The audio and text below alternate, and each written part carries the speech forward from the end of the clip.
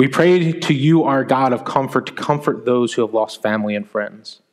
God, allow them to rest in your peace, that even in the pain of loss, they might find grace and mercy to help. Father, we've experienced physical pain. Our bodies are broken. They don't work the way we would like them to work. And that leaves us with pain, fatigue. We get discouraged when our bodies don't work like we would expect them to. And so we pray specifically, God, for those who deal with chronic pain, who deal with pain levels every day that alters their lives, that restricts what they're able to do, how they would like to live. And we pray for not only relief from pain, but more importantly, God, that they would not grow discouraged. Father, we encourage them. We ask that you would encourage them with your grace and your mercy. Father, we pray as well for those who are suffering with diseases.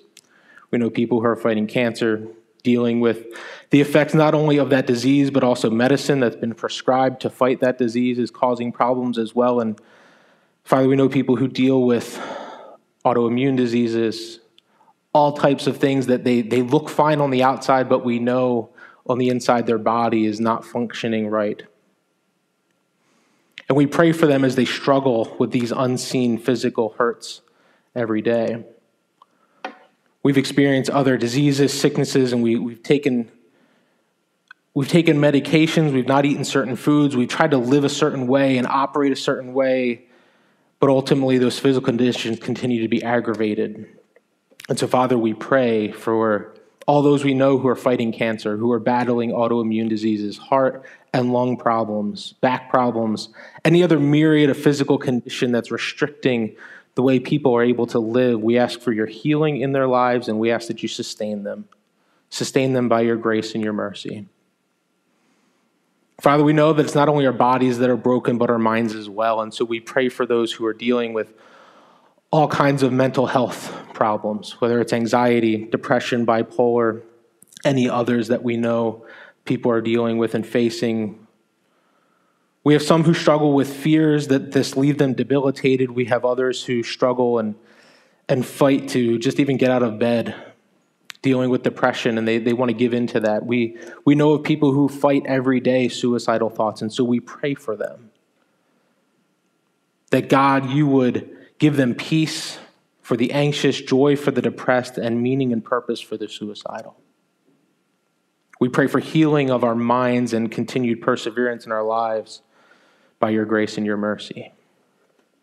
Father, there are so many things that we could pray for, so much suffering that we've experienced in our church, so much suffering we've experienced in our lives. But we finish our prayer with this, God. Help us. Help us to be reminded this evening through your word, through Romans chapter 8, that while our suffering is real and it is painful, there is a purpose to it. And in your good purpose, God, let us remember that our path to glory is the same path that our Savior Jesus, who suffered on the cross before us, and that he would suffer the cross before he wore a crown. Help us to remember that. Help us to be reminded of that.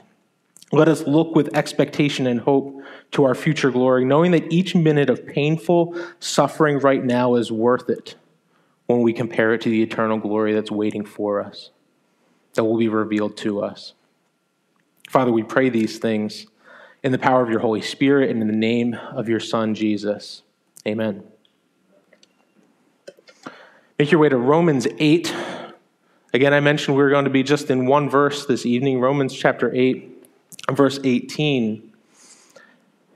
This topic of suffering is relevant for us, as we've discussed already a little bit, because we have faced suffering in our lives. So many of us have suffered in different ways that it's important for us to talk about that. It's important for us to deal with the topic. And how do we think through it in a biblical manner, in a way that is filled with and guided by the gospel and scripture?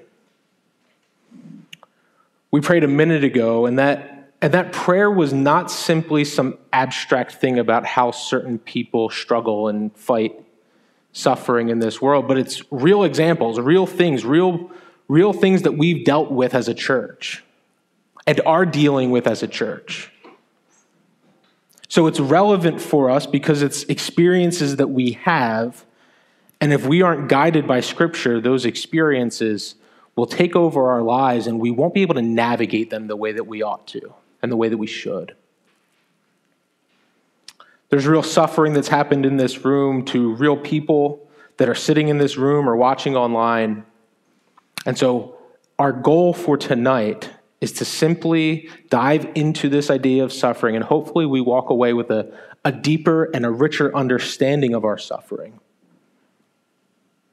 A deeper and a richer understanding of our suffering that will ultimately result in us growing in our faith, us finding joy in the midst of suffering, and ultimately looking to a future hope and a future glory that we will one day have way better than anything we could ever have on this earth. So a few things I want to lay out before we get into Romans chapter 8, because I don't have time. They limit me with time. I'm down to 42 minutes. I don't have time to cover everything, so a couple of quick things just to review before we get into the actual text of Romans 8. I believe the Bible teaches that all suffering we experience, all suffering we see in this world, every instance of pain and suffering is a result of sin. There is hurt and there is pain in our lives and in this world because Adam sinned. Romans 5 is clear about that. We've already talked about that. Through one man's sin entered the world. And it's through that sin that we experience the physical pain, the emotional pain, the mental struggles, the different physical things we go through, as well as even grieving the loss of people that we love. That is all there because of what Adam did. But I also believe that the Bible teaches that God is sovereign. That is, he is in control. He has full authority over all things, and that includes suffering. God's not surprised when suffering occurs in our lives, and God's not surprised when suffering occurs in the world.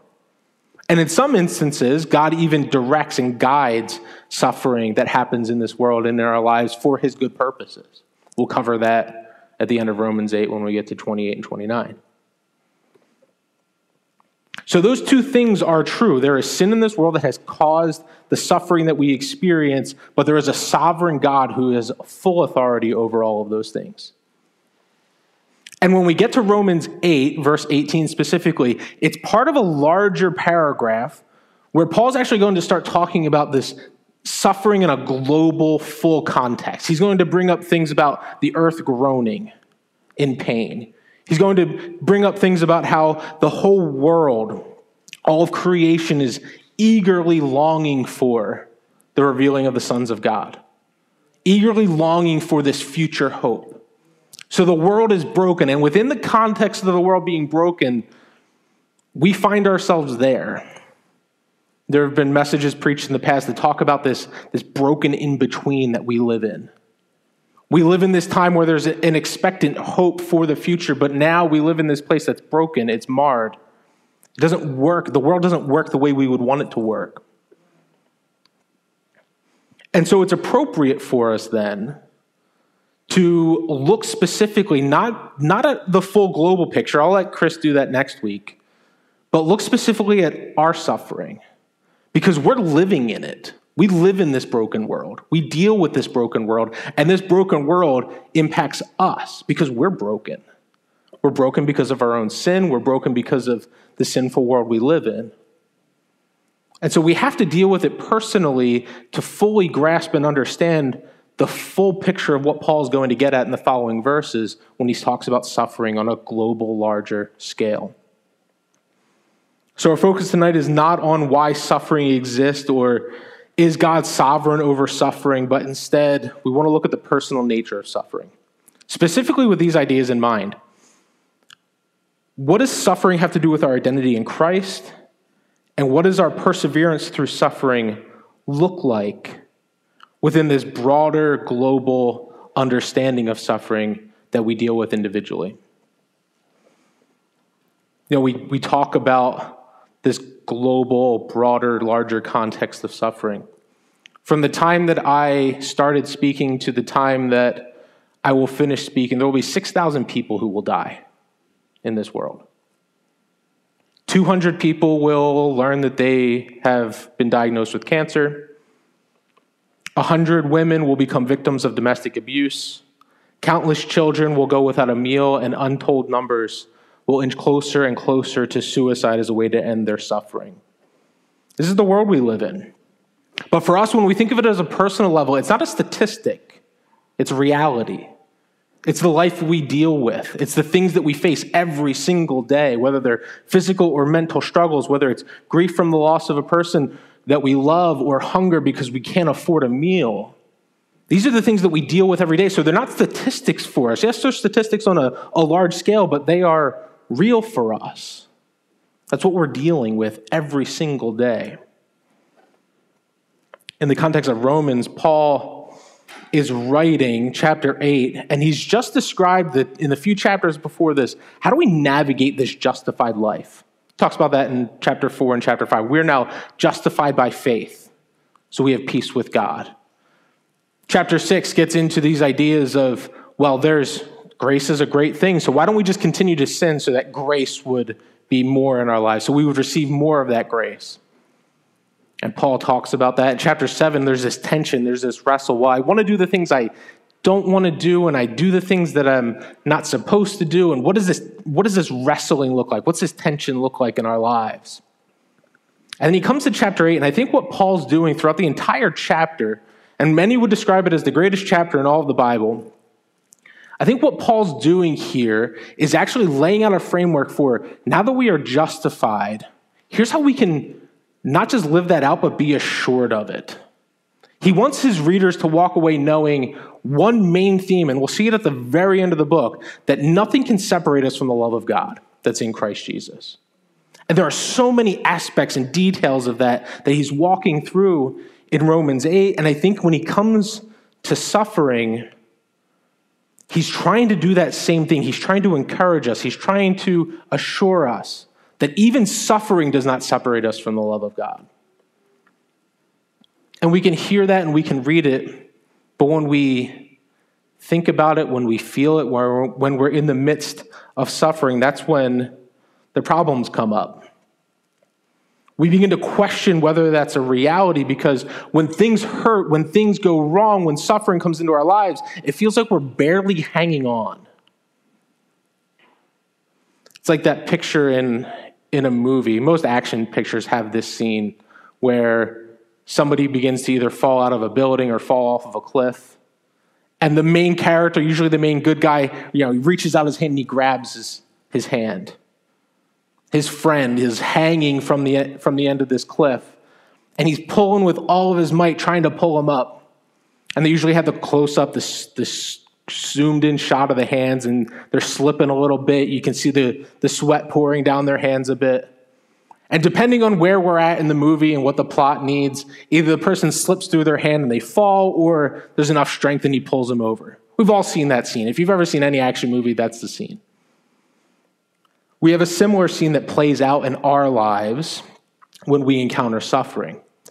Because even though we read Romans 8 and all of the truths and all of the beauty there, what we feel is that we're barely hanging on. That we're hanging off the side of this cliff and we're just clinging on to Jesus as hard as we possibly can. But we just feel our hands slipping and slipping. And eventually we just feel like we think we're going to slip through Jesus' fingers.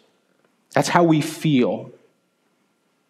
But that picture and that feeling is not reality. The reality is more like what Isaiah says in Isaiah 43, that when we pass through the waters, he'll be with us. When we walk through the fire, we will not be overwhelmed. We will not be burned. Because we aren't slipping through Jesus' hands. It's in the moment of our suffering where Jesus is carrying us. We aren't slipping through Jesus' fingers. Instead, we are resting in Christ. And as we persevere in our suffering, what we're doing is we're testifying to that reality. We're testifying to the reality of the fact that we are being held by Christ.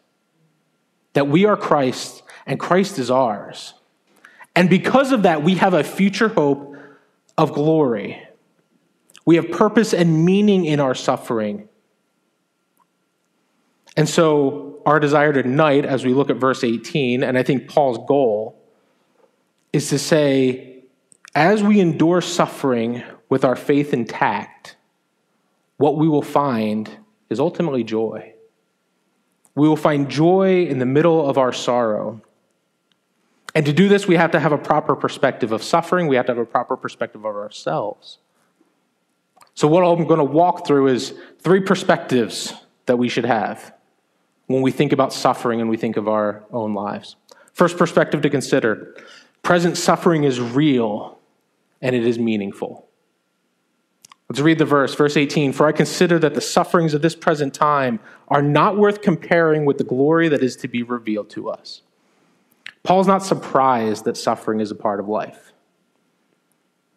He doesn't diminish our suffering. He acknowledges the presence of suffering, and in fact, he anticipates it. He doesn't question, he doesn't say, if suffering will come upon you at this present time. No, it's just a foregone conclusion for him. Suffering will happen. And suffering will be a part of our lives. It's, again, an unfortunate reality that sin has brought pain into this world, pain into our lives. And so Paul doesn't say, I consider the suffering of this present time to be insignificant, so you should just ignore it. He doesn't say that. Instead, what Paul does is he frames our suffering within the proper context with a proper mindset. You know, every worldview out there, whether they're religious or irreligious, Christian or non-Christian, deals with suffering. They have to. They have to try to understand and deal with suffering in a particular way. And there are 3 really main ways that other, I would say, non-Christian viewpoints try to deal with and try to handle suffering. First worldview says this: suffering is an inevitable part of life, and I just need to get through it. This is almost like the fatalist. Suffering is just going to happen. It's bad luck. It's random. If bad things happen to me, it just is what it is. I need to just get through it. And if I can get through it at the end of the day, that's good. Don't find any purpose in it. Don't find any meaning in it. Just get through it as quickly as you can. It's just bad luck. Everybody deals with bad luck sometimes. Second worldview on suffering would say, I must have done something wrong. And if I fix myself, if I fix something in my life, then the suffering will end. The suffering will go away. This is karma. This is, you do something wrong, so you get bad results. This thinking and this mindset would say, if I had just been nicer, if I had just paid it forward a little bit more, if I had just done better things to people in my life, done more good things for people, then suffering wouldn't come my way. So this is the person that when suffering does come, what they try to do is just evaluate everything in their lives and try to fix it. If they can just fix it, then the suffering will go away. But when suffering does happen and they begin to explore what they did to deserve it, what they'll ultimately find is that they don't have an answer. There's nothing they can do to just reverse what's happened to them. Third worldview to consider says this: as much as I am able, I must avoid suffering at all cost. Generally, this is the perspective of the secularist. Suffering is just seen as an interruption to life. Life is supposed to be enjoyed. Life is supposed to be something that we have fun with. And so when suffering comes, it's just an interruption. We don't need to learn anything from it. There's no meaning in it. There's no purpose to it. It's just an interruption to life. So avoid it at all costs. Whatever you can do, avoid it. Get it over with and just get back to the fun parts of life. And as we think about those different worldviews, we probably resonate with them at some level. We probably resonate at some level because when we think of suffering, we realize we don't control suffering. It does sometimes seem that it's random. We struggle with whether or not the suffering we're enduring is actually a result of God punishing us. And I don't know anybody who actually wants to go through suffering, who wants to endure it. No one's sitting there like, yes, I get to suffer. Nobody wants to go through it. It's just the reality of our lives. And so we resonate with those things, but ultimately all of those worldviews and all those perspectives of suffering fall short of what the Bible and what a Christian worldview would say. Because suffering is hard and it is real. And we shouldn't ignore it and we shouldn't trivialize it. We shouldn't diminish it. We shouldn't chalk it up to bad luck. Paul doesn't do that. What he does instead is he actually connects it to faith. So the verse 18, you see the word consider. For I consider that the sufferings of this present time are not worth comparing with the glory that is to be revealed. Paul uses that word consider a handful of times, about 3 or 4, maybe 5 times in Romans. And each one of those instances, Paul actually connects this word to faith. Probably the best example of it is Romans chapter 4, when he's talking about Abraham, and he says, Abraham believed God and it was counted to him as righteousness. The word counted, the word considered, same word. It was considered to Abraham as righteousness. So what Paul's actually saying in verse 18, and I think we can rightly say this, that Paul considered or he realized in faith or through faith that the suffering of this present time is not worth comparing with the glory that is to be revealed. Because unlike fatalism, suffering is not simply to be endured. Unlike karma, suffering is not punishment for bad actions. And unlike secularism, suffering is not just something to be avoided. Rather, when understood properly, suffering is actually connected to our faith. And so it's within that framework, it's within that context, when we take suffering and connect it to our faith, that's where we find meaning and purpose to our suffering. And so our perspective is different than those other worldviews. Our perspective is different than the fatalist or the person who believes in karma or the secularist. It's different than them because it's connected to our faith. Because we understand that in suffering, God is doing something. He's growing us. Because God's desire is to grow our faith and for us to persevere in that faith. And one of the tools God uses to do that is suffering. And God's intention and the intended result of suffering in our lives is ultimately for our faith to grow. And that in the middle of our suffering, we would come to Him, and there we would find joy, and there we would find satisfaction in our lives. Other worldviews leave us sitting in life, even the fun parts of life, just simply anxious, waiting for suffering to come, waiting for pain, waiting for sadness. But Christianity, the gospel, it has us sitting in the middle of that pain, in the middle of that sadness, and instead finding joy. That's the difference between the worldview that's void of Christianity and the worldview that is based on the Bible. One leaves us anxious, waiting for hurts and waiting for pains, and the other leaves us sitting in the midst of pain and saying, I'm still joyful. Paul says that he is sorrowful, yet always rejoicing. And when we face suffering with the right mindset, we dive deeper into joy and into love that we can only get from God. I mentioned this earlier, but we're going to get to this at the end of Romans chapter 8. All things work together for our good. Commonly misunderstood verse. And that doesn't mean that our circumstances may improve. We might still battle daily physical pain. We fight invasive thoughts. We're sad when we're reminded of family we've lost. We are sorrowful, but we know that God is doing something. We know that God is doing something with us and with our faith. And so as we suffer, what we do is we find strength and joy and hope rooted in and founded in God.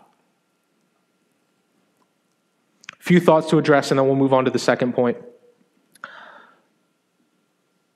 First thing, don't assume that suffering is punishment from God.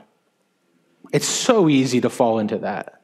So easy to fall into this trap where we assume that the bad things that are happening to us are a result of a God who's angry with us. While suffering is the means through which God grows our faith, God is not in heaven just angry and throwing down suffering. If you've ever seen the Oprah clip where she's like handing out cars to people, like you get a car, you get a car, you get a... That's not God. God's not sitting there like, you get suffering and you get suffering. That's not God. It's not how he's operating. He's not angry with us, just handing out suffering with no purpose and no meaning. That being said, suffering can happen in our lives because we've done wrong. Because we are in sinful habits and sinful behaviors, suffering can take place, but it's not punishment from God. That's the difference. A lot of times we think that's punishment from God. It's not punishment, because God's actual desire is for us to be in relationship, in communion with him. Why? Because he knows that being in that relationship with him is the best place we could possibly be. And so the suffering we experience because of our sin is actually a means of mercy to draw us back to him, not to punish us for what we've done. It's a very clear distinction that we need to keep in mind, that we need to have. Because otherwise, when we think of suffering in our lives, we think of it as God hurting me. When in reality, it's God saying, no, just come back to me.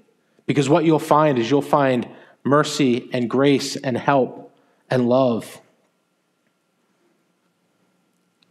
Second thing to consider, do not try to find some explainable reasoned purpose for our suffering. I was talking with Elizabeth about this past week. And she was mentioning that this was something that she was learning through the book that I think they're going through for the women's Bible study. That if we turn suffering into this pursuit of an explanation, we need to find a reason why this suffering is happening in our lives. That what we actually do is we take that reason and that explanation and the pursuit of that as actually what's driving us and actually what's prominent in our lives. That now the thing we need to learn about suffering is whatever this reason why it happened, or this earthly explanation for why it happened. And so our pursuit is that, and it's not God. But the purpose of our suffering is not figuring out why it happened or some reason why it happened. Our pursuit in suffering is greater faith in a loving God. The purpose of our suffering is not to find some reason or some explanation, but it's to grow in our faith and grow in our faith in a loving God. It's so easy for us to mix all this stuff up. But ultimately, we shouldn't try to find some earthly human reason or explanation for why this is happening, and that be the ultimate thing. And when we find that, then we've overcome suffering. Then we've achieved some state in suffering where we understand it better now. If that's our ultimate pursuit, then we've missed the mark of why. Then we missed the purpose. We've missed the meaning behind our suffering. Because the ultimate pursuit of our suffering is growing in our faith in a loving God. Third thing before we get to our second main point, don't ignore or devalue what you're going through. There's a huge temptation to try to hide our hurts and hide our suffering because we don't want to be perceived as a downer. We don't want to be perceived as someone who's just complaining all the time, making others feel sad, bringing down the room. And I can sympathize with that. I really can. Because when we talk about the things that we're dealing with, when we talk about our hurts, when we talk about our suffering, it makes us vulnerable. It opens us up to people who might not respond well. The answer, though, to that is not simply to ignore or downplay our suffering. The answer is actually to acknowledge our hurts and entrust those to God and to people that we can trust. Hopefully that happens within your GCC. Hopefully that happens within another person in this church that you can be a part of, that you're close with, that you can share your sufferings with, and they will respond in a good way. But the answer to what we're going through is not just simply to push it down and ignore it, but it's to actually open it up and expose it and share it so that people can weep with us who weep. If you need some motivation in this, consider Jesus. You say, I just don't want to be a downer. I don't want to talk about all the bad things that are happening in my life. Jesus is described as a man of sorrows. The Bible says that he was acquainted with grief. He wept when he lost someone he loved. But the difference with Jesus was he wasn't absorbed with himself. Because that is something we need to be careful of. If we're constantly talking about all the bad things going on in our lives, there's a tipping point where we can all of a sudden just be so self-absorbed that everything needs to be about me. And so our suffering is therefore self-centered, and it's not God-centered. when we face suffering and we face hurts and pains in our lives, ultimately the tears that we shed should lead us to joy in Christ. And if that's not happening, then maybe it is a time for us to take a step back and we see with fresh eyes our suffering is not just about me, but it is about God. So we're not walking through our suffering with a self-centered perspective. That being said, second main point. First one we dealt with, present suffering is real and it's meaningful. Second one, our path to future glory will happen through suffering. Verse 17 says that we are heirs with God, fellow heirs with Christ, provided we suffer with him in order that we might be glorified with him. I've already referenced this, but the Old Testament describes Jesus as a man of sorrows, acquainted with grief. Isaiah actually talks of him as the suffering servant. The perfect Son of God, he gives up heaven, he comes down to a broken world, and just as we celebrated with Advent, he's born into this broken world. He grows up understanding the different hurts and pains and sufferings that we experience. He knows what it feels like to lose someone he loves. He knows what it feels like to be in physical pain. Jesus knows what it feels like to be tired. He knows what it feels like to be hungry. He knows what it's like to have no place to sleep. And he knows far greater than any of us could ever know physical, emotional, and spiritual pain because he endured it on the cross. Suffering is a part of our lives and our path to future glory because suffering really is at the heart of the gospel. Suffering is at the core of Christianity. Jesus had to suffer, and he had to suffer and die because without a suffering Jesus, he would never have put an end to death. He wouldn't have vindicated God's righteousness and justice, and he never would have been exalted as king. Philippians 2 tells us that it's after Jesus humbled himself and became obedient to death on the cross that God exalted him. That he exalted him, and it says he gives him a name that's above every name, that every knee will bow to him. That doesn't happen if Jesus doesn't suffer. So the very core of the gospel, the very core of our Christianity is marked by suffering. And Jesus is the ultimate sufferer. And it's only in him that we find a perfect God who would become a loving Savior. We've talked about this before. Other religions have a God who would never give of himself to sacrifice himself for his people. That doesn't happen in other religions. The Bible is clear, though. We have a God who gives of himself, sacrificed himself on a cross for the forgiveness of our sins. It's only in the cross where we see both the holiness and the love of God meet and be fulfilled at the same time. And Jesus has to suffer because it's where that holiness and love meet is where he is found, and it's ultimately where we find life. Our lives are miserable if Jesus never suffered on the cross. We have no hope for future glory if Jesus doesn't suffer on the cross. If we were thinking of the worst possible suffering anyone could ever endure, inevitably we would come back to hell. Hell would be the worst possible suffering a person could face.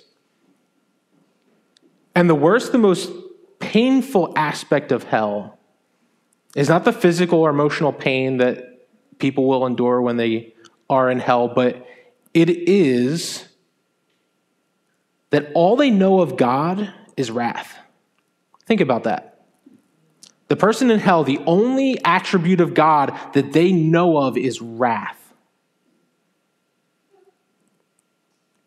People say that in hell you are separated from God, but that's not true fully. God's present. It's just his grace and his mercy isn't. If all we knew of God was his wrath, whatever suffering we face now was nothing compared to an eternity under that wrath.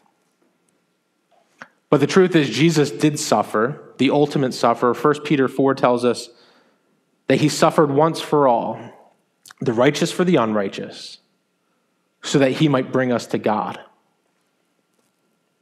We no longer face wrath, but we find grace. Our future is no longer hell, but our future is heaven. Jesus suffered on a cross so that we would not have to face a holy and a just God with nothing but our own righteousness, but instead we can face a holy and a just God with his righteousness. And there we find love. The righteous one gave up his life for the unrighteous. And if we didn't have that love, the pains and the hurts of this life would be unbearable. Completely unbearable. Suffering would be too much to handle if we didn't have a certainty that God is for us and that he's with us. And now, just as Jesus went through this path of suffering, verse 17 says that we must suffer with him. Jesus went to the cross before he received the crown. Just as Jesus went through this path of suffering, we go through that same path. And in that, we identify with our suffering King. We identify with Christ through every moment of suffering we experience. It doesn't matter if it's a headache or it's a disease, loss of a pet, loss of a parent, whether it's chronic pain, an empty bank account. It doesn't matter the intensity or the severity or the significance of our suffering. If it is endured with faith, for your good and for God's glory, you are identifying with Christ in the midst of your suffering. And you are identifying with Christ as his child and saying and testifying to the fact that you are his, Christ is yours, and that you are heirs of God and joint heirs with Christ. That's what awaits us as we endure suffering. And it is wonderful to know that the only suffering that could really destroy us, separation from God, the wrath of God, the only true suffering that could destroy us, Jesus took that suffering on himself. What a wonderful thing to know. That every instance of suffering that comes into our lives is not there to harm us, but it's actually there to turn us into something beautiful. It's there to press us, the pressures of suffering pushing in on us. And as we persevere in our faith and we live out this example Christ set before us, we find that all the promises of God, finding their yes in Jesus, all that God has promised us, we have. And we can face suffering knowing that it is meaningful and it identifies us with Jesus, and that we won't face ultimate suffering. Jesus already endured the wrath of God for us. Our third point, and we'll finish up. Our future glory is worth every moment of our present suffering. Yeah, when we're in the middle of suffering, it's hard to believe what Paul is actually saying here. It feels right to consider our present suffering, the hurts we're experiencing now, to be worth more than anything in this world. It's the crisis that's right in front of us, and we feel like it demands all of our attention. We feel like it demands all of our energy. We feel like it demands all of our focus and our strength because we just need to get out of this. And if we can't get out of it, we are discouraged. We are angry. We are resentful at even people in our lives who we feel have caused us suffering, or we're resentful to God because he's allowed this thing in my life. That mindset sees our suffering and says it's the most important thing. And we even begin to compare our suffering not against eternal glory, but against what other people are suffering. We begin to turn our suffering and we say, I don't know what that person's complaining about because my life's a lot harder than theirs. Everybody's paying attention to this person and the things they're dealing with, but what about what I'm dealing with? And when we elevate our suffering to the highest level and what's worth the most in our lives, what we're in effect saying is that our suffering is worse than what Jesus endured. The glory that is to be revealed to us, verse 18 says, it is wrapped up in and tied together to the glory that Jesus received through the cross. So when we suffer, We participate in his suffering, and we are glorified with him. Yet when we live like our suffering is the end of life and there is no hope, and our suffering is worth more than anything else in this world, we say that what Christ has done for us and the glory that he's prepared for us is not worth it. What we're essentially saying is that if we could end our present suffering, the thing we're enduring right now, but it means no Jesus and it means no glory, then we're good with that. That is not the place to be.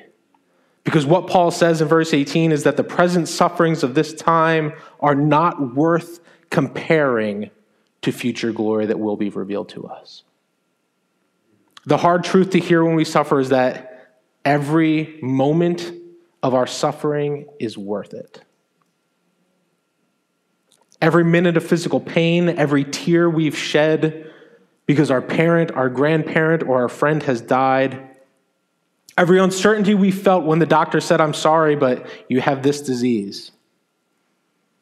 Every fear you had when the call came about the car accident, every lost night of sleep because your thoughts kept you in a panic at night, every struggle through life that has made you feel worthless and beaten down, every one of those is worth it.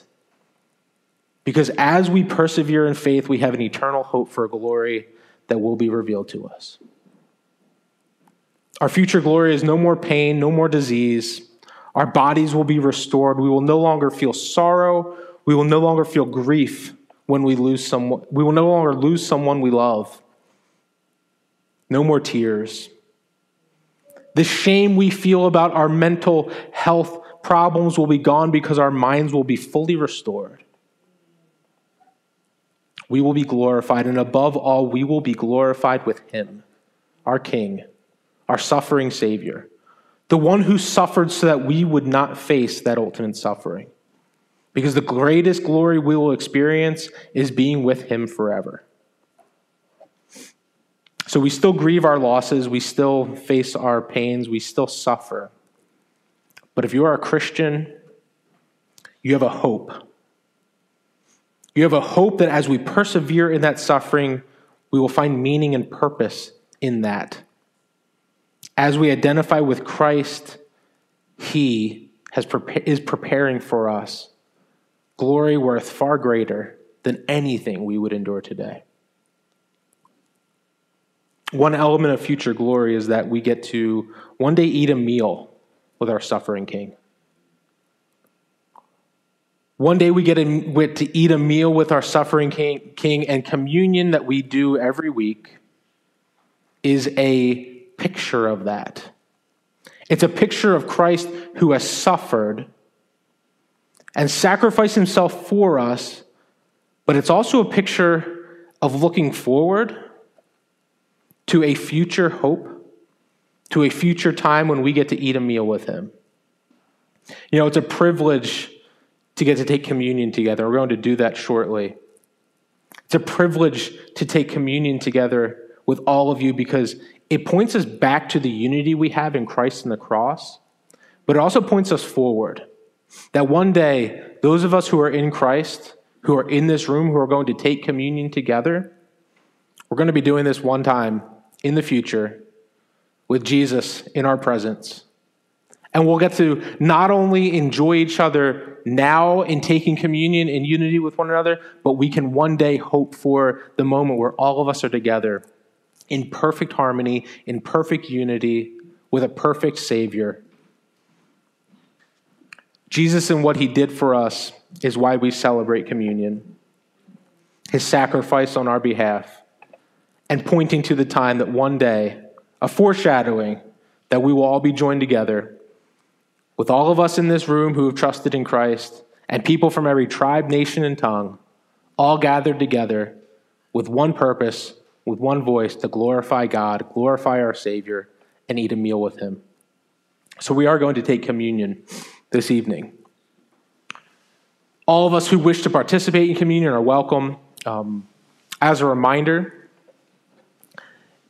communion is a time for those who have trusted in Christ.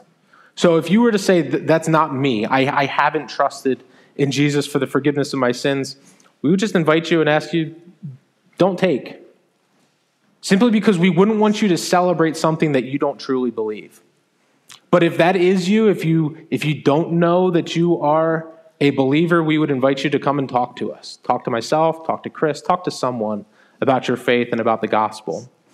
Maybe for the first time you have trusted in Christ this evening. We would invite you to take communion with us for the first time. We would be overjoyed to hear your story of how you came to faith.